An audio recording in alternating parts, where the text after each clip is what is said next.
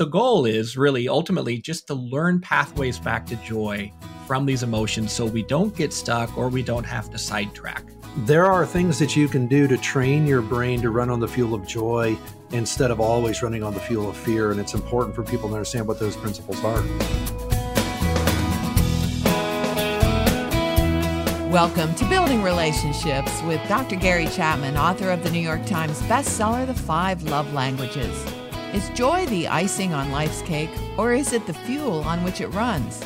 Today, Marcus Warner and Chris Coursey return to reveal what brain science says about becoming a joy-filled person. They've written several practical and encouraging books on this topic. Today's resource is titled The 4 Habits of Joy-Filled People, 15-minute brain science hacks to a more connected and satisfying life. You can find out more about it at buildingrelationships.us. Gary, to me, there's some people who just come out of the womb joyful. They're exuberant. They're just ready to rush into life. And then there are those who really struggle to find joy in anything. Well, I think that's true, Chris. And of course, those are the ones that are in my office. They're not finding joy in life, and they're looking for help, But I am excited about our discussion today because, listen, the Bible has a lot to say about joy, and I think this is going to be a helpful program for our listeners. I do too. So let's get right to it. Dr. Marcus Warner is president of Deeper Walk International, former pastor, college professor. He's written on everything from how to study the Bible to dealing with spiritual warfare to emotional healing. His heart really is to equip people with practical tools for dealing with root issues that keep them stuck. So if you're stuck, you keep listening. His co-author is Chris Coursey. He's president of Thrive Today, a nonprofit ministry focusing on training leaders and communities in skills that make relationships work. He's an ordained minister, pastoral counselor, and author. You can find out more about them and the book, The 4 Habits of Joy-Filled People, at buildingrelationships.us. Well, Dr. Warner and Chris, welcome back to Building Relationships. Hey, this is exciting. Thank you, Gary. We're glad you're here. Very excited about it and excited about our topic and this book. You've written about joy-filled marriages and how to raise children to find joy, how to turn on the joy switch in your brain. So, Chris, you really believe there's something to this topic of joy, obviously. Yes, I do, Gary. And Marcus and I really want to get this message of joy out there to the world. Joy just really is one of those ingredients. When it's there and it's present, we feel it. We want to share it with everybody we interact with. When it's not there, we also feel that. And it's just not a fun place to visit for very long. So this whole topic of joy is very exciting. It's just looking at how the brain works and how the brain runs and how joy really is the fuel for our relationships, for our life, for our character, for all kinds of good things that are really important for us. So joy is it's a fun topic, and it's something we just love to talk about. Well, Dr. Warner, why do you say that joy is important for people? So a couple things. One, you mentioned that the low joy people are the ones who show up in your office for counseling, right? And that is high joy people or don't go counseling going, I just got too stinking much joy in my life, right? People don't complain about, if I just get rid of some of this joy, my life would be a whole lot better. And one of the things that we learned is from a neuroscience perspective, we have learned that the brain wants to run on the fuel of joy.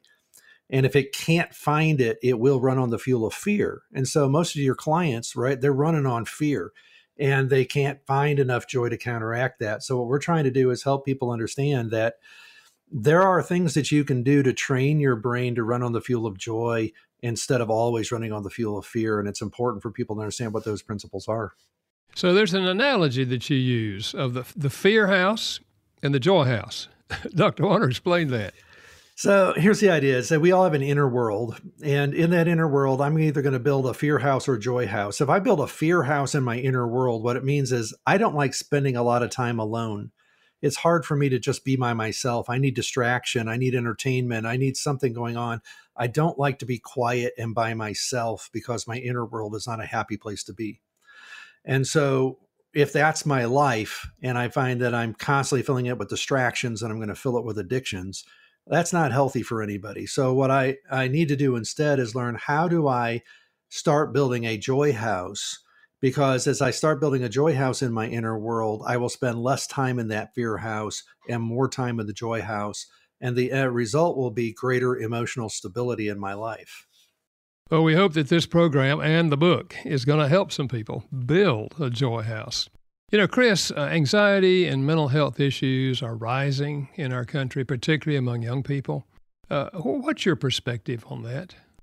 Yeah, joy is one of those things that our brain is wired for. Joy means we're glad to be together. Joy is a high energy emotion. It's a high energy response. So infants, when they build joy, they get all this energy, and you can see it and you can hear joy. And so one of the things that's happening in our day and age is some of these important skills like joy and rest are just kind of fading from a lot of our families and our communities. And so ultimately, your nervous system needs a rhythm of joy and rest. And so we build high energy joy, and then we can access the low energy rest states. And what's happening is some of us are just low on joy, and our joy tanks are getting dangerously low, or some of us, we're not resting and quieting. Maybe we're on our phone too much, or whatever it might be. Ultimately, we're not finding that rhythm of joy and rest. And so what happens is we get stuck, and we become kind of fear-based with what Marcus was talking about. So a lot of our youth are really struggling with this absence of rest and this just absence of joy. And we're turning to technology, or they're turning to other things to kind of compensate. And that just doesn't go well. The good news is people can learn to train their brain to run on the fuel of joy. With a little bit of practice, we can grow joy. With a little bit of practice, we can learn to quiet and rest. And really, the absence of rest and quiet is the greatest predictor for lifelong mental health. And so this is a message Marcus and I really want to shout from the rooftops so that our families and our communities can develop these habits that really protect their mental health and really grow more joy and bring more peace into families and communities. Yeah. I think this tool is that you have in the book is going to be helpful to parents who are working with their young people and trying to figure out, what's going on here. Dr. Warner, you've created a free resource to help people start building joy into their lives. So tell us a little bit about that. Yeah, you can go to 4habits.org. And what we've put there is the 28-day joy challenge. And Chris actually is the primary person who crafted a lot of these exercises. But what we wanted to do is the book is full of all the explanations and all the principles and a whole bunch more exercises. But we wanted to give people 28 days of exercises that they could do to start building joy now. And what we found is that it takes about 28 days, for the brain to begin forming a habit. And so that's why we've put a 28-day joy challenge together. And I think people can download it in calendar form and stick it up on the refrigerator. They can get a daily email with their exercise of the day. But this is just intended to give people a simple tool to help them get jump-started in this process of building their joy house. Is that designed for adults or young people or both? Yeah, if you can read, you could probably go through it. It's ideal for adults, but there's no reason why an older kid couldn't do this as well. This is Building Relationships with Dr. Gary Chapman, author of the New York Times bestseller, The 5 Love Languages. Find more simple ways to strengthen relationships at buildingrelationships.us. You'll also see our featured resource. It's the book, The 4 Habits of Joy-Filled People, 15-minute brain science hacks for a more connected and satisfying life. Find out more about it at our website, buildingrelationships.us. The president of Deeper Walk International, Dr. Marcus Warner, is with us, as well as the president of Thrive Today, Chris Coursey.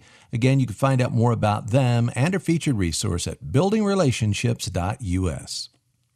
Well, the book we're discussing, the title has to do with 4 habits that people can use to build joy into their lives. So let's talk about the 4 habits. Can you give us an overview of those 4? Yeah, let me dive into this because we talked about building a joy house. So we took the idea of house and we used the Spanish word casa, right, to remember these 4 habits.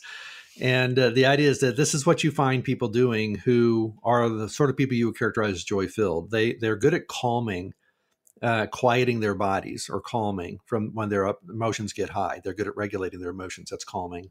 2, they're good at appreciating. They don't just say thank you. They stay in a state of appreciation for 5 minutes at a time on a regular basis. 3, they tell a different kind of story than people who are trapped in their fear houses. Fear-based stories tend to end with, well, this bad thing happened to me. I felt that bad emotion, and that's why I'm stuck the way I am.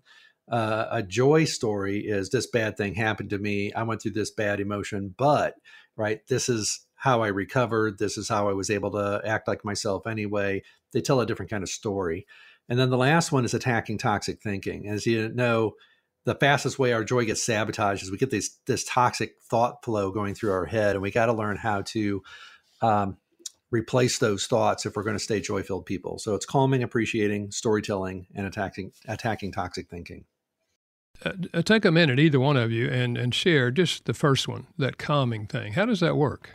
Calming is really just pausing to take some deep breaths. And so calming is being able to just quiet your body, quiet your mind, take some deep breaths, really just taking kind of a relational breather. And so we just pause throughout our day just to quiet, just to breathe. And you know what? A little bit of quieting goes a long way. And just, it could be a 30-second pause here and there. And what this does is it really just trains our brain to notice when we need a breather and to notice how it feels when we take a breather. So it's just a nice pause to refresh, recharge, and then just continue to go about your day.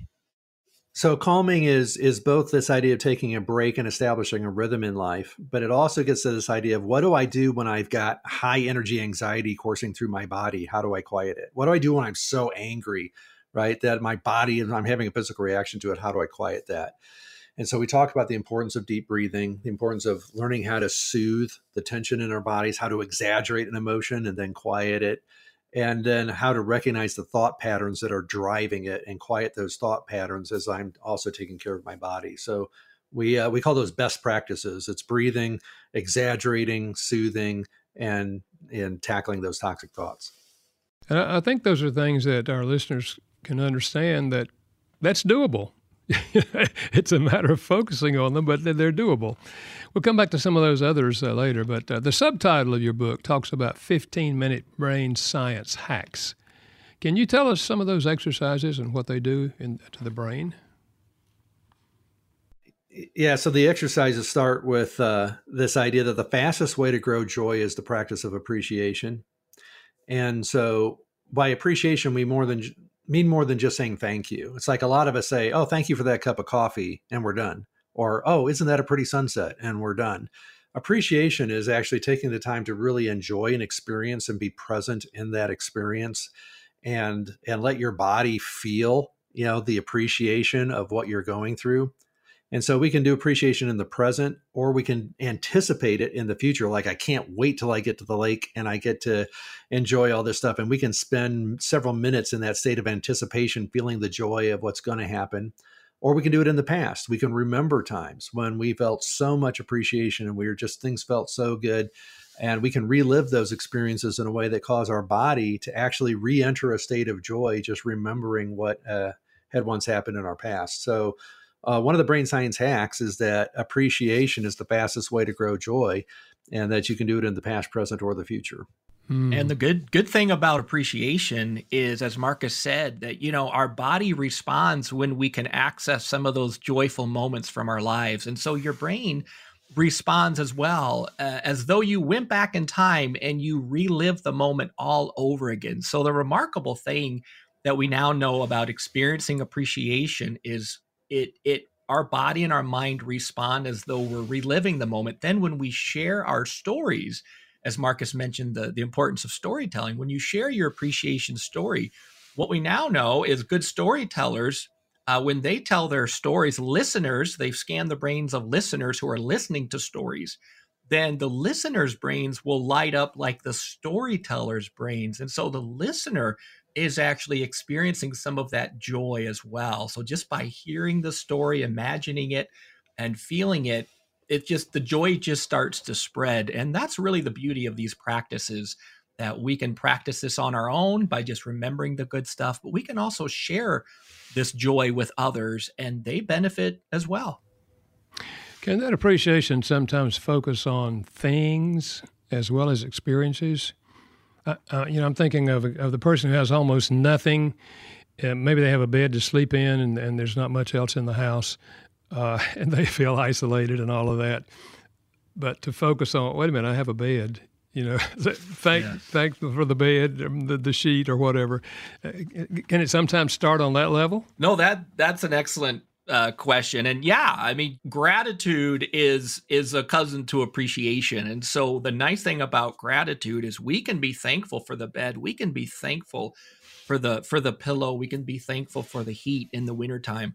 And one of the things that happens with gratitude is it also kind of charges our relational battery like appreciation. So gratitude wakes up the relational centers in our brain and also creates a physical response. And so gratitude is just really one of the great, easy, simple ways that we can start to prime ourselves and others for sharing some joy. Now, you mentioned also some myths about joy. So, Dr. Warner, what are some of those myths? So one of those myths is that people are just born happy. So the truth here is that these mechanics of what's going on in your brain to allow you to be a joyful person are largely undeveloped when you're born. As a result, they have to grow through exercise. And so what happens is babies come out of the womb craving attachment. They're craving somebody to be happy to see them. And they learn to bond and get a secure bond, through the smell of the mom, through the touch and the feel, the skin. And then that translates to the eyes. And eventually those eyes light up. And what are those eyes looking for? They're looking for somebody who's happy to be with them. And so babies can go through hours and hours of day of what we call joy workouts. And a joy workouts where they're making eye contact with somebody who's excited to see them. They're happy that it's them, and they feel all this high energy joy, and it grows. And when that happens, it literally grows part of their brain, the same way that working out with weights would grow our muscles. And then baby needs a break, and they just kind of stop, and they look away. And then a few minutes later, they come back for more, but they needed that rest. And so we find as a joy workout, the baby needs both that high energy joy and then that low energy rest. And when you get those two things together, the part of their brain that is capable of experiencing joy grows. And so the good news on this is that those joy workouts will continue to help our brain grow for as long as we live. Just like if I didn't lift weights in high school, but I want to start now, it can still benefit me. There are things that I can do to grow my capacity for joy right from the beginning. So there's a whole lot more I could say on that. But the key thing here is that we aren't just born joyful. We actually have to grow our capacity for joy by doing the kind of workouts that build that part of our brain. Yeah. So the myth is that people are born happy. Yeah. So Chris, what are some other myths that people commonly have about joy? Yeah, there's quite a number of them out there. And one of the other myths is that joyful people have fewer problems than low joy people. And we always like to talk about that one because even though I might have a lot of joy in my relational battery, I still encounter pain. I still encounter problems. I still get stuck in traffic. I still, wrestle with different struggles in life. And so even though we're growing joy, it doesn't just mean that our problems supernaturally disappear. But what it does mean is joyful people are anchored in the storms. And so joy really gives us the strength to suffer well and to be able to stay relational when things are hard. Whereas when my joy tank is low, then what happens is pain and problems become very loud and they kind of dominate my mind and my body. So joy is a really good relational life preserver as well that just kind of keeps us afloat. And whether I have a lot of or little joy, I still have hard stuff happen, but joy really trains me to be able to stay resilient in the midst of the challenges. Yeah. All you have to do is read the New Testament to know the truth of that reality, right? The apostles. That's right. And all that they went through in the book of Acts. I've been reading that in my quiet time recently. Wow. But it's joy in the midst of those things, because all of us have those things, to be sure. I think you'll appreciate this too. One of the stories we tell is of Corrie ten Boom, right, being in the concentration camp and how her sister Betsy basically mentored her in appreciation, and how the joy that they were able to build through appreciation and through relational connection gave them the emotional strength that they needed to endure the hardship. And so that's what we're saying. They didn't have to get out of the concentration camp before they could build some joy. And that's what the beauty of all of this. And that's why we say there's a kind of a myth out there that if my life just got better, then I'd be happy. We don't have to wait till then. That's the good news. Well, they gave thanks for lice, didn't they? Yeah, exactly. Yes. Because it kept the guards away from them. And so what was something that made them itch and, very uncomfortable was actually something that they could see as thank you for this provision. Yeah. Exactly. And that's why we say it's a myth that your life everything has to be fixed and working in your life before you can build joy. Joy is about learning how to focus on the good things that there are to enjoy and the things to be grateful for, even when everything else is not necessarily the way you want it. Is there a relationship between joy and peace, or are they the same? Well, there's absolutely a connection. You can look at it this way. Joy is high energy. I'm happy to be with you. And peace is low energy. I'm happy to be with you. So it's like I can be excited that daddy has walked in the front door, and I can be snuggled up next to him and resting and be happy. And one is peace and the other is joy. So they have to do with whether it's creating a high energy or low energy in my body. And I've heard it said that joy is peace dancing and peace is joy resting. And so they really are complementary, and where you find joy, peace is right there. Yeah, I like that. You talk about joy robbers in people's lives. What are some of those robbers that take away our joy? Well, I think one of the top ones is toxic thinking. And I give an example. It's like I got a cup of coffee, and I'll sit here and I'll start to enjoy it. And I'll be intentionally trying to just enjoy the experience of the coffee. And I can have this thought come into my head that says, this is the stupidest thing you've ever done. And that toxic thought that comes in there to try to snatch it away. It's like, if I don't have a strategy or game plan for saying, nope, I can't let my mind go there. I need to replace that thought with something else. It'll rob me of my joy. So one of the core joy robbers are allowing these toxic thoughts to take root and not doing anything to recognize that they're there and replace them. Yeah, another joy robber would also be what we call traumas. And so in the book, we talk about A traumas and B traumas. And A traumas are the painful absences. So I'm not getting something that I need and something important that I need, like joy, for example. And the B traumas are the bad things which should not happen. Marcus and I use the example of there's two ways to kill a flower. Don't water it, that would be an absence, or step on it, which would be a bad thing. And so we've all had, things happen in life where we just didn't get what we needed in a moment, or something bad happened that shouldn't have happened. And those do rob our joy. And the goal is not to avoid all the pain. The goal is actually to start growing some joy, so we learn to bounce back from the hard things. We learn to be able to return to joy from the big feelings. And that's the good news, that joy really does give us the strength to be the people that are really proud of who God made us to be. We're relational, we're kind, and we're resilient. And joy is just that fuel for that good stuff. Recently, I was reading the C.S. Lewis book. I think it was the last one that was published shortly after his death. And it was Letters to Malcolm, chiefly on prayer. And the quote is this: "Joy is the serious business of heaven." And in that chapter, he's talking about how frivolous some of the things that we can do here on earth are, but even the frivolity, even the little things that happen in our day that spark us to give us pleasure, that this is an inkling of what heaven's going to be like and what joy really is. Marcus, what do you say about that? I think it's a great insight because, Jesus said, "I have come that your joy might be complete." And so there is something to heaven as a place of perfect relational life. You think about how great, the best parts of life are people and the worst parts of life are people. And so heaven, I look at as a place of where if you got rid of all the bad things about being with people, and it was just this relationally wonderful place, how much joy there would be.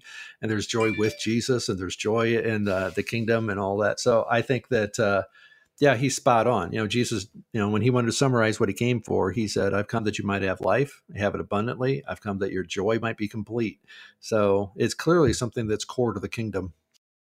Our program is Building Relationships with Dr. Gary Chapman, author of the New York Times bestseller, The 5 Love Languages.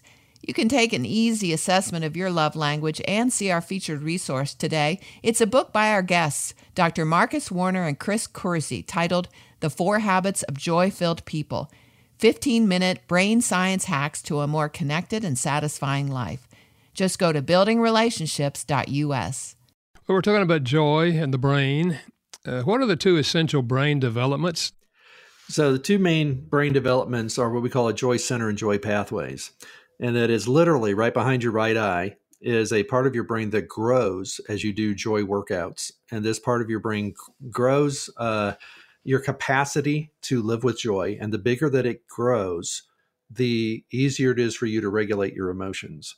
And so joy is essential to developing resilience and the ability to bounce back from heavy things. So that's the first one, a big joy center. We do that primarily through joy workouts of appreciation and rest.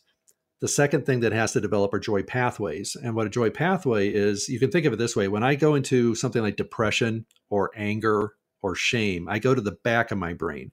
All the brain function goes to the back, whereas joy is in the front of my brain. So I need a pathway from each of those upsetting emotions back to the joy center in the front of my brain.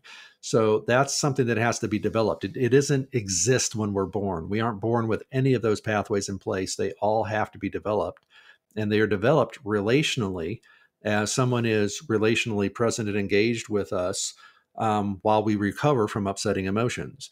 And if we miss that, which would be an A trauma, right? I didn't get that. Then I'm going to have to do some things later in life to be intentional about doing exercises to build those joy pathways. But those are the 2 things that have to develop. And it was really these developments that Marcus and I wanted to highlight with the book, that, there are things we can do to grow that joy center. And, this is a part of the brain that grows throughout your lifespan. So joy, really does change our brain. And the joy pathways is also very helpful, because what that means is there's a way out of our upsetting emotions to get back to joy. And so we can actually learn and practice ways of returning to joy from our upsetting emotions. And that's good news, that there are things we can do. There are practices we can do to grow these abilities. And that really is life-changing when we can hold on to joy and get back to joy whenever we lose it. Now, you mentioned trauma there briefly in all of that, but what about the presence of trauma in a person's life? I mean, we know it's traumatic. I mean, that's what the word means. But how does that impact a person's ability to experience joy? Well, trauma can actually make it impossible for a person to experience joy at some level until it gets repaired and some new things are developed. So I think about a baby who's born in an orphanage that only takes care of their physical needs, but isn't holding them, isn't comforting them, isn't responding to them when they cry, right? If you're raised like that, that's trauma, right? They may not be abusing you, but it's a trauma. You are not getting what you need. And so what happens is that the joy center in your brain never grows, and it stays like a shriveled up little pea up there. And as a result, you go through life with virtually no capacity for joy. So trauma can keep that joy center from ever developing. And when that happens, it's going to take a lot of extensive work and intentional work to begin doing the exercises needed to begin growing that part of our brain as either older children or adults. And so that's one way that trauma can affect our ability to experience joy. And another one is that trauma tends to send us into those negative emotions in the back of our brain. And so if we never develop the joy pathways to recover from those, then we just get stuck in all of those upset emotions and they dominate our lives. And until those joy pathways get developed, it can be virtually impossible to experience joy. And that's why we need the Garys in the world, the people in the world that can help us and help us to work through some of those hard things.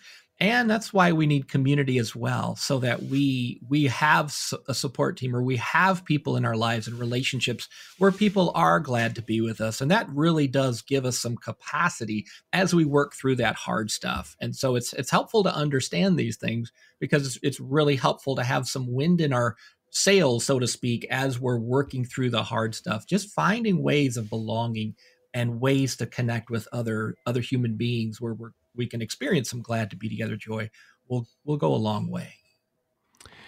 Many of the things that I deal with is trauma in a marriage, where one of them has been abusive or unfaithful, or, all sorts of things happen, of course. That can certainly erase the joy that may have been there in the earlier part of the marriage. So it's not just childhood trauma. Many times it's trauma in the midst of adulthood, right? Yeah, that's a good point. And that is, if I don't already have a well-developed kind of joy system in my brain, and I go through trauma in my marriage, it's utterly overwhelming, right?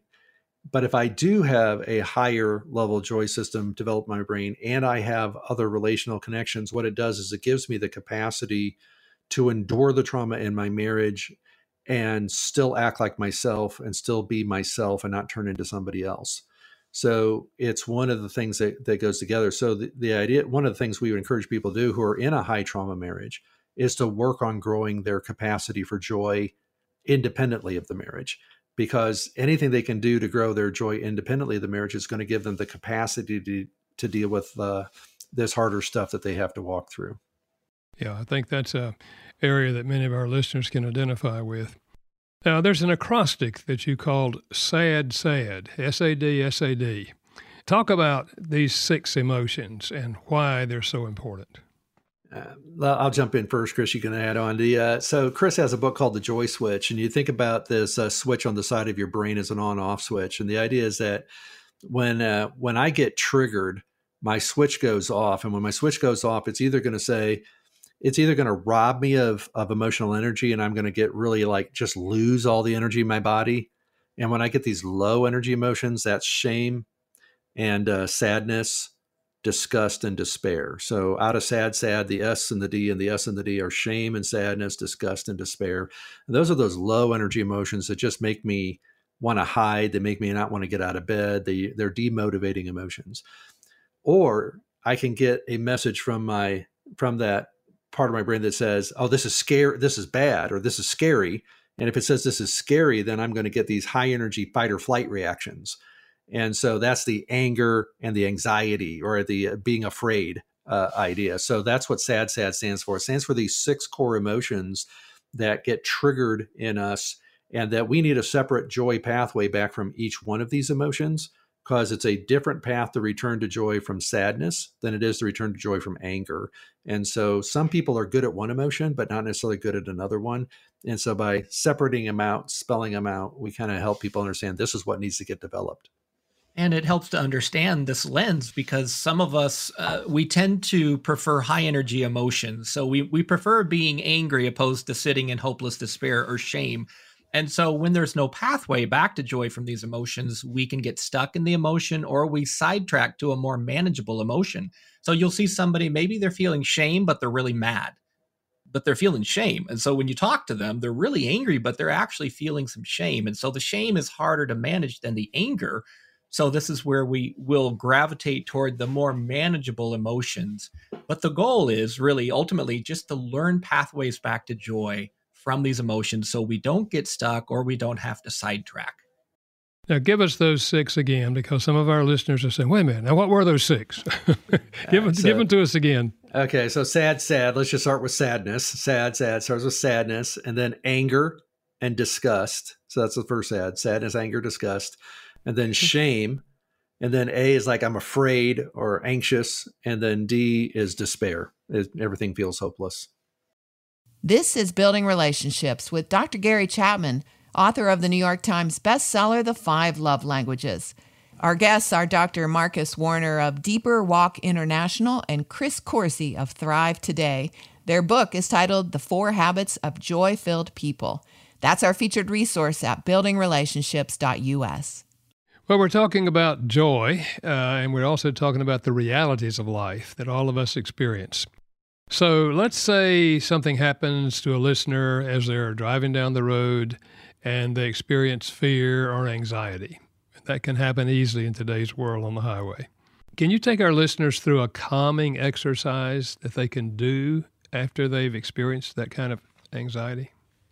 Yeah. So what I would suggest to people is that it's a little counterintuitive. The first thing you probably want to do there is actually exaggerate your anger a little bit.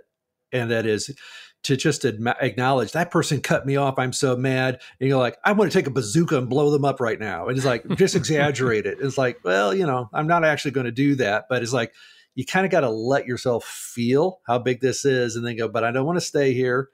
So I'm going to take a deep breath. I'm maybe going to tense a muscle and relax it, take some more deep breaths, and then I'm going to tell myself truth. How would it be like me to act? That is, as a Christ follower, as somebody who loves God, okay, let's act like myself here and not turn into a rage monster. Yeah, and Marcus said something really important there that I want to highlight. And that breathing step is just crucial to this process, because the first thing to go when we become anxious or angry is our breathing. And so we also know, about 2/3 of us hold our breath when we pick up our phone. And so the breathing is the telltale sign that, something's going on here. And so just remembering to take those deep breaths, remembering to quiet the body, quiet the mind, that alone can anchor us when we feel some of that anxiety or that anger coming on. Just take those deep breaths. There's always a reason that if you ever have to go into an ambulance, they will tell you to take deep breaths, because they know deep breathing is crucial to helping us stay anchored when big feelings start to arise. Maybe we should just suggest that at this moment, all of our listeners, just take a deep breath. Yes. Wherever you are, whatever's going on. Okay? I can identify with that. Paint a picture for us of the impact that building these habits has on an individual and your relationships long term. Yeah, when I think of this question, I think of my wife and I. And so we talk about my wife's story in the book and my story. But when I first met my wife, it was a good day for her if she got out of bed. And so she was on federal disability for anxiety and depression. And when she was 11, she was hospitalized for suicidal depression. So she had a lot of fear, really kind of running her life. And so when she started to practice the habits here that Marcus and I talk about in the book, one really stood out, and it was the quieting skill. And this quieting practice just transformed her life. It was a skill, it was a habit that was missing. And so as Jen and I started to practice exercises, these calming exercises that Marcus and I are talking about, it was like watching a flower bloom and blossom. Like Jen just came alive. She started to grow joy. She started to rest and share appreciation and tell stories. And now if you met Jen today, you would never know that some of that hard stuff was in her, part of her story. Like she's teaching our sons these skills. She's teaching our sons how to quiet and rest. And so this material has really transformed our lives and our marriage. And we practice this stuff as a family, around the meals, around the dinner table. We just try to practice this stuff every day. And we find that a little bit goes a long way. And so a little joy, a little rest, a few stories, noticing those toxic thoughts that come into the mind, just a little bit goes a long way. And it's really just transformed our lives. And I just can't imagine life without, being able to use this material and practice these habits. It's really changed everything. Yeah. Well, Marcus, Chris has given us his own personal story of how this has impacted his own life and his relationship with his wife.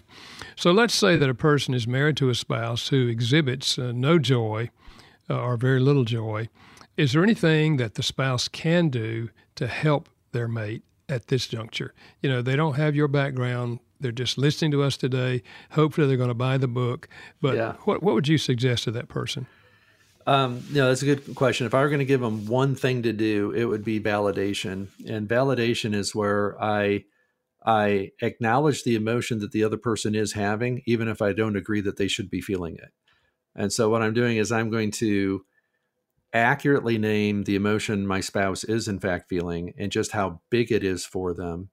and try to get your spouse nodding their head in agreement, like, yeah, you see me, you see where I'm at, that's correct. There's a couple of things we got to avoid. Number one, we have to avoid using the word but. So if you're going to say something to your spouse, like, I really appreciate you, the only thing that's going to ruin that is like, I really appreciate when you do this, but I wish you'd do it more often, right? I really appreciate, when you take care of me in this way, but you don't. So we say there's one rule when it comes to sharing appreciation with your spouse, and that's no but. So if you validate the emotion they're actually at and make it a habit to try to find a way to share appreciation with them without a but in it, several times a day, then the goal here is to shrink the joy gap in the marriage so that there is less and less time passing between moments where you at least put out a bid for joy to be shared, and let that work. But I would start with validation and then just the practice of appreciation. We do have a whole book on this, right? And that is the 4 Habits of Joy-Filled Marriages, that have a ton of exercises and suggestions on this. Yeah. And that's really why Marcus and I wanted the exercises, so that people could do something to practice these habits and then notice the difference. And so just sitting down, taking 5, 10, 15 minutes to just practice an exercise, practice the calming, practice the appreciation, and so forth. That's the hope, that as we practice these things, they become more like a reflex, and we'll start doing them without having to use a lot of energy or think about it. Well, I can certainly see how this could be helpful to someone who's in a situation like that. Does the Bible's view of joy line up with the things that you have discovered about the brain? Yeah, that's a fair question, right? What does the Bible say about this? And so my background is I was an Old Testament teacher for several years. I taught systematic theology, got a strong background in this, and what you'll find is that the word joy in the Bible is often what we would call happiness. It's like a reactive response to, hey, we won the battle, there's joy, or, oh, the crop was great, there's joy, or, my child's getting married, there's joy. So there is this sense of I'm happy because of what is happening right now. But it goes deeper than that too, and then that there are places where you get to ideas like Jeremiah saying, the joy of the Lord is my strength. Or this blessing of Aaron every day, may the face of Yahweh shine upon you. You're like, well, what is a shining face? Is it just this glowing, ethereal, otherworldly face? Or is it a face that's beaming because he's happy to see you? And we're like, this blessing on the people, that you're going to have peace because God's face is looking at you and he's happy to see you and he's lit up with joy. So we find that that's exactly spot on with what neuroscience is teaching us. And that is that what we're really craving is the presence of someone happy to see us. And I find that in a lot of us in our walk with God, one of the deepest obstacles we have to overcome is that we don't feel joy around him. We're not convinced he's really happy to see us. And it makes it very hard, right, to be a Christian if you're not quite sure God really likes you. And so it's a big deal. Joy is directly connected to, what the Bible puts right at the center of things. Yeah. And my favorite, one of my favorite examples in the New Testament is in Hebrews, where for the joy set before him, Jesus endured the cross. And so to understand that joy is a relationship. So I always tell people, for you, he endured the cross, despising its shame.